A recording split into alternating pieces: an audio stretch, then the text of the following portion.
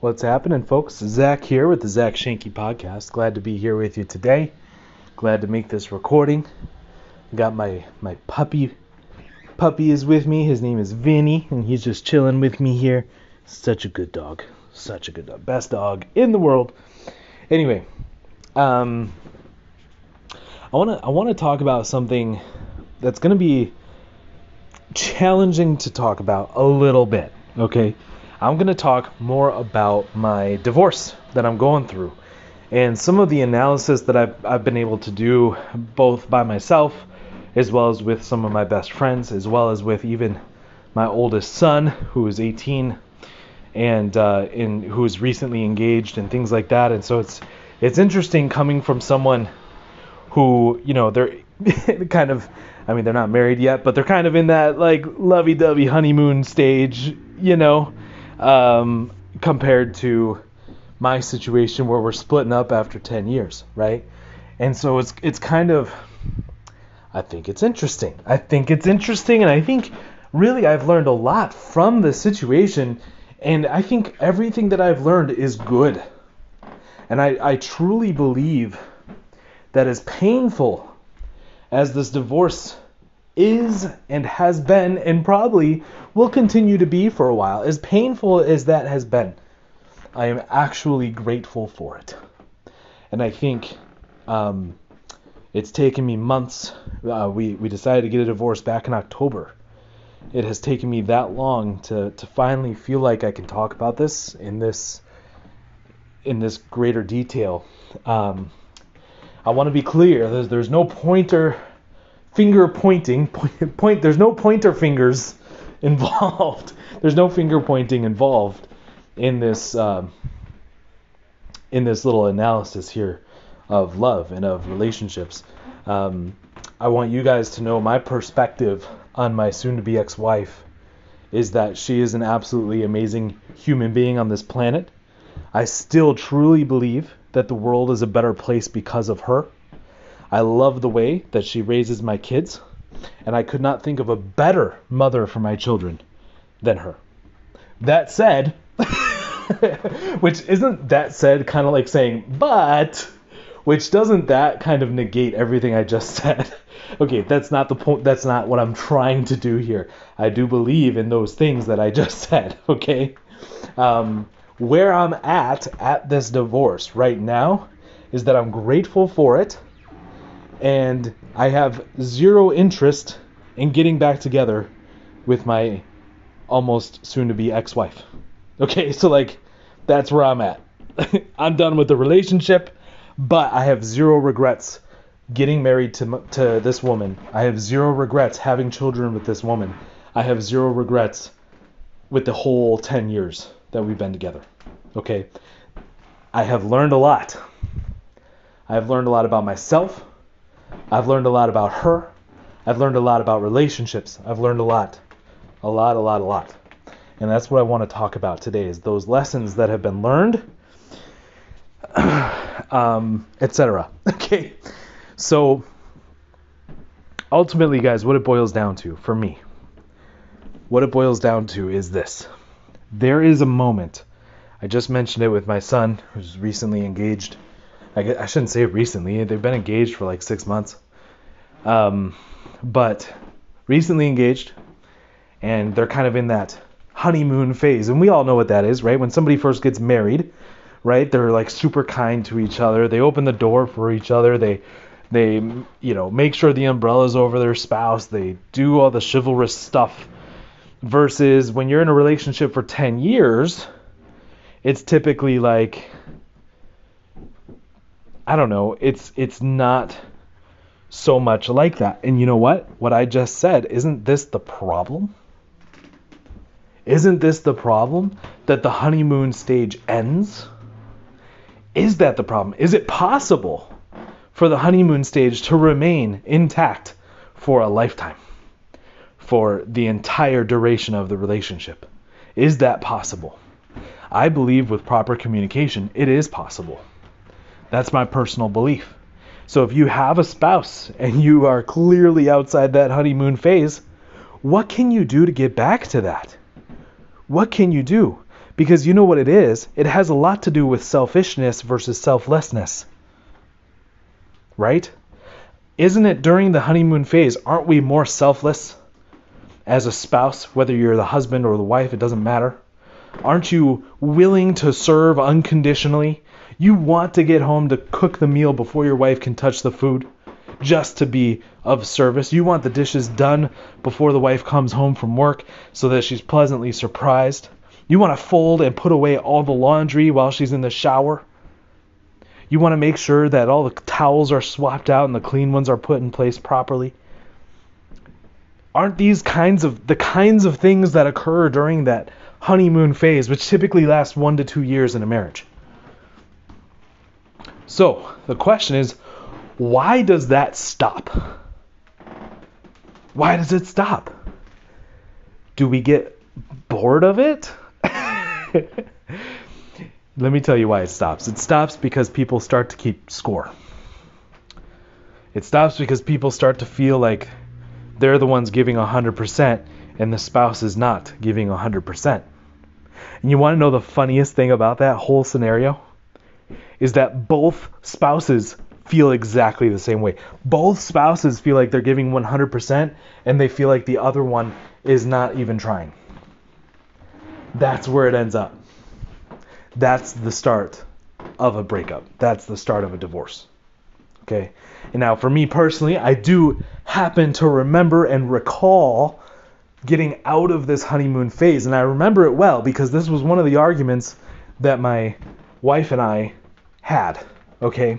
Because I wanted to keep the honeymoon phase going. And I don't mean in the bed.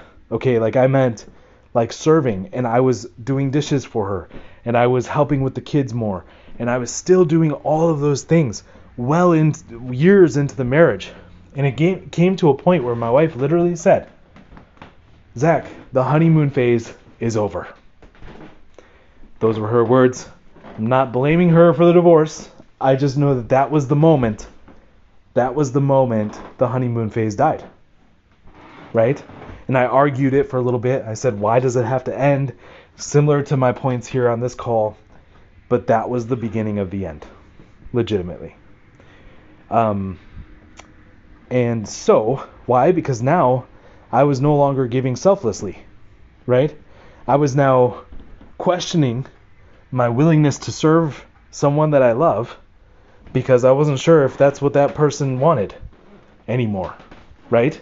And when those questions start to occur, well, that's when things start to be a problem if you don't communicate. Obviously, communication in this particular situation is really what was missing. Okay, is the start, beginning of the end. So service. Why do people serve other people? It's because they love them. Correct? So now let's talk a little bit about love. Let's start to break this down because there's a lot of different kinds of love. I run a business called Prosperity U. I absolutely love my students. I love the people that are a part of our community. I love them, love them, love them. They are amazing human beings. They are going to make a huge impact in this life, in this world, a dent generations deep of positivity into the world. I love them. I have a couple of business partners. Love them. Love them to death. I have my own personal little implementer. I shouldn't say little. I have my own implementer who's awesome. I love him. I have a puppy. I love him. I have children. I love them. I love them so much. I have a relationship with my Heavenly Father. I love Him. I have a relationship with Jesus Christ. I love Him. I have a mom. I love her. I have a brother. I love him. These are all different kinds of love, guys. All different kinds of love. I have a soon-to-be ex-wife. Guess what? I still love her. Not in love with her, not romantically, but I love her. She's the mother of my children, and she's a freaking good one at that. Okay? So, what is the difference? What is the difference, and what is the kind of love that we should strive for? And it all starts every bit of love starts with yourself. How do you love yourself? It's a good question. If I'm being honest, I try to always be honest. I always found that to be like the funniest line. Like, well, to be honest. Oh, okay. So everything you said before, to be honest, could have potentially been a lie. Like you weren't being honest up to this point. Anyway, so to be honest, I thought up until a couple days ago, I really felt like I loved myself. I did.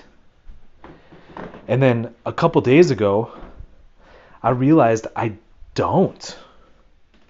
And I think this is also part of the problem with my own trials and tribulations in life, is because I really need to work on my own self-love so that I can continue to give to other people. It's this crazy thing, guys, where I do love my students, right? And that's legitimate. I want them to succeed probably more than they want to succeed.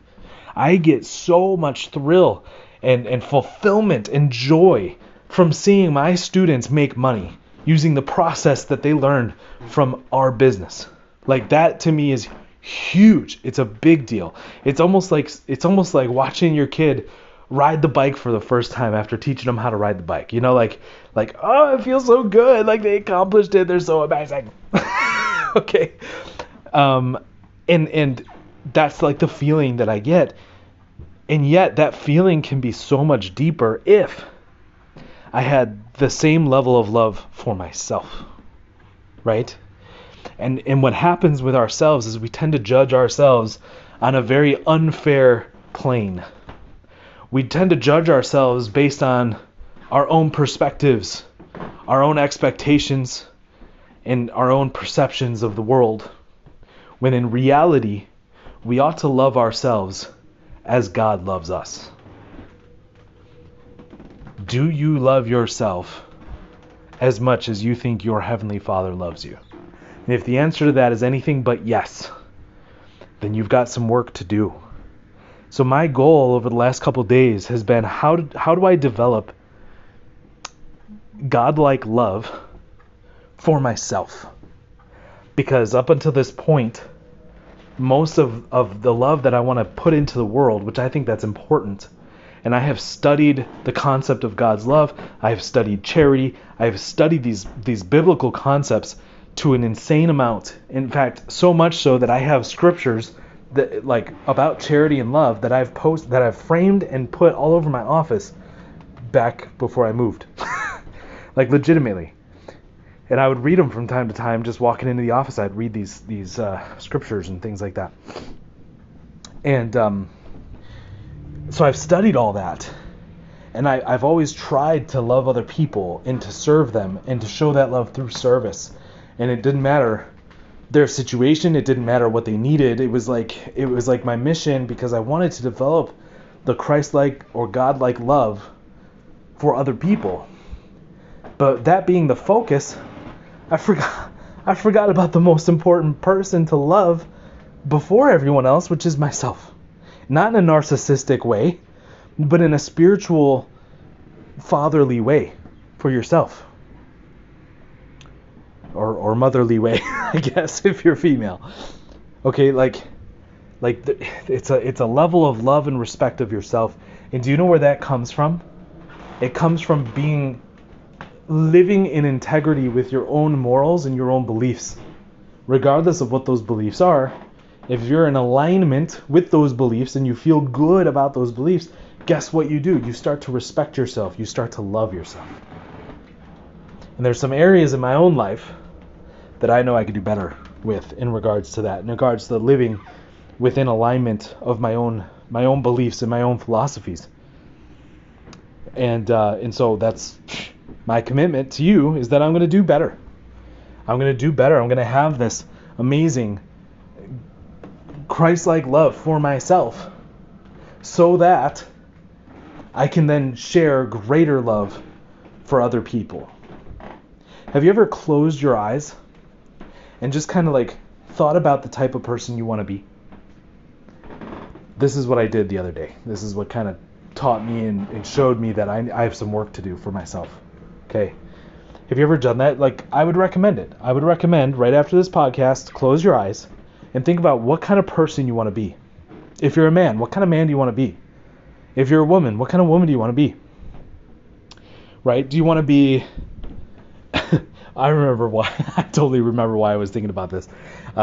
Because I watched a spiritual video, a really cool video that I just found online on YouTube. And they were interviewing like couples and like, a husband and a wife and stuff like that. And I was laughing a little bit because every single husband in this video was like a girly man. Like, I was totally judgmental. Okay, I'll admit I was totally judgmental. These guys, like, clearly white collar jobs. Not that there's anything wrong with that. Okay, but they clearly sit at a desk all day. They probably talk to people, yeah, but like, I don't see leadership, I don't see confidence, I don't see much else. And to me, it was, I don't know, I just kind of like looked at all those guys and I was like, you're like, you could do more. I don't know, like there was a lack of look. I'm a nice guy, okay. I'm not like saying guys should be like a jerk. I hate that. Okay, guys should be super nice. What I am saying, though, is I've met some amazing guys that have a bigger beard than I've got. They've got tattoos all over the place. They drive a motorcycle, and they are the kindest people I've ever met. And so I'm saying, you can... what kind of guy do you want to be? I mean, if you want to be kind of that timid, quiet guy or timid, quiet girl, that's fine. But if you want to be a leader... If you want to drive impact, if you want to help other people, and truly if you love other people, you want to help other people, the greatest way to help other people is to become a leader, not a follower. And there's different degrees of leadership. Obviously, the greatest leader of all time is our perfect leader, Jesus Christ. Now, listen, I want to be clear. I don't know these people on this YouTube video. I totally made a snap judgment call based on the way that they were talking and the way that they looked. Not gonna lie. But when I saw those guys, specifically focusing on the guys because I'm a guy, I thought that's not who I want to be. You know who I want to be is I want to be this confident, loving, caring leader. And when I think of a leader, I think of somebody that's willing to make tough decisions and to say tough things. Because there are times in leadership that you have to talk to someone and have a very difficult conversation. And those difficult conversations are really what make or break a leader, in my opinion. How do you have a difficult conversation? Very simply, through love. If you have legitimate love for that person, and you feel that love for that person, the conversation becomes a lot less difficult. Okay? Difficult conversations, guys. That's where it's at. So, I've jumped here and there on this podcast today. My point is, there are a lot of different kinds of love. It's up to you to identify the kinds of love that you want to portray to certain people. It's up to you to serve from a place of love, lead from a place of love, starting with loving yourself, with imagining the type of person that you want to be. I want people to see me, to see my face, and cannot help themselves but to smile. That's what I imagine. That's what I envision. Okay, because I want to exude that level of loving energy in the world. You know, there's a guy by the name of Tony Robbins. Some of you might know him. He's a very spiritual individual, and he has worked on this concept of love his entire life. And he is one of the few human beings that I would say in his life that has maybe even mastered it. He's such a loving guy. And you know what they say is they actually say that when this guy walks into a room, that the entire energy of the room shifts. That the entire energy of the room shifts. I heard this from Russell Brunson, who has the same spiritual beliefs that I have. Him and I are in the same religion. Okay? And Russell Brunson says, when Tony Robbins walks in the room, you can feel his love. And I thought, that's what I want to be. That's what I want people to see. And I want them to not be, obviously you can't feel it if I'm not in a physical room with you. I'm saying, like, even if I get on a Zoom call, I want people to feel the sincerity that's truly in my heart. That's what I want. How do I do that? How can you accomplish that? Well, it's simple. It's not easy, but it is simple. It starts with loving yourself to that degree. Not narcissistically, just lovingly. Okay? Like a parent to a child. Like sincere love and respect for yourself. It starts there. And then it happens through your sincere thoughts, your sincere feelings towards people, and that you actually want to help them sincerely. You're not making it up. Okay? And then it goes into your actions. What do you do on a daily basis to prove and to show, to demonstrate that you love yourself and you love these people you serve? What do you do to show that? There's a scripture in John somewhere, John 3:7, I think. Nope, John 3:10. I can't remember. Somewhere in John, very short scripture, one of the most powerful scriptures that have impacted me in my entire life. It says, "If ye love me, keep my commandments." That's from Jesus. If ye love me, keep my commandments. That's the doing part. You can't just claim you love yourself, or claim you love other people, or say you love yourself, or say you love other people. You have to do something to demonstrate that love. In the case of Heavenly Father and Jesus Christ, that doing is following their commandments, is living the way that you know you're supposed to live, living in accordance with your own beliefs. Okay? So, got a little deep here. Sorry, not sorry. Went a little long here. Sorry, not sorry. But I really, truly believe that this is what is needed to change the world, is to have this level of love for yourself and for others. And that's going to change your relationships. That's going to change all of your different kinds of relationships, including with yourself, including with your God, including with your kids, including with your spouses, including with your friends, including with your business partner. It doesn't matter what the relationship is. If you have this as the focus of every thought and every action, which is hard, guys. It's not easy. Simple, not easy. Okay? If you do that, though, that is the key. That is the key to making an impact. That is the key to achieving what it is that you dream of achieving. And so, thank you guys for listening. Went a little deep on you. Sometimes I do that. It was just on my mind. I had to blurt it out somewhere. That's what this podcast is for. Thank you for listening, guys. I'll see you on the next one.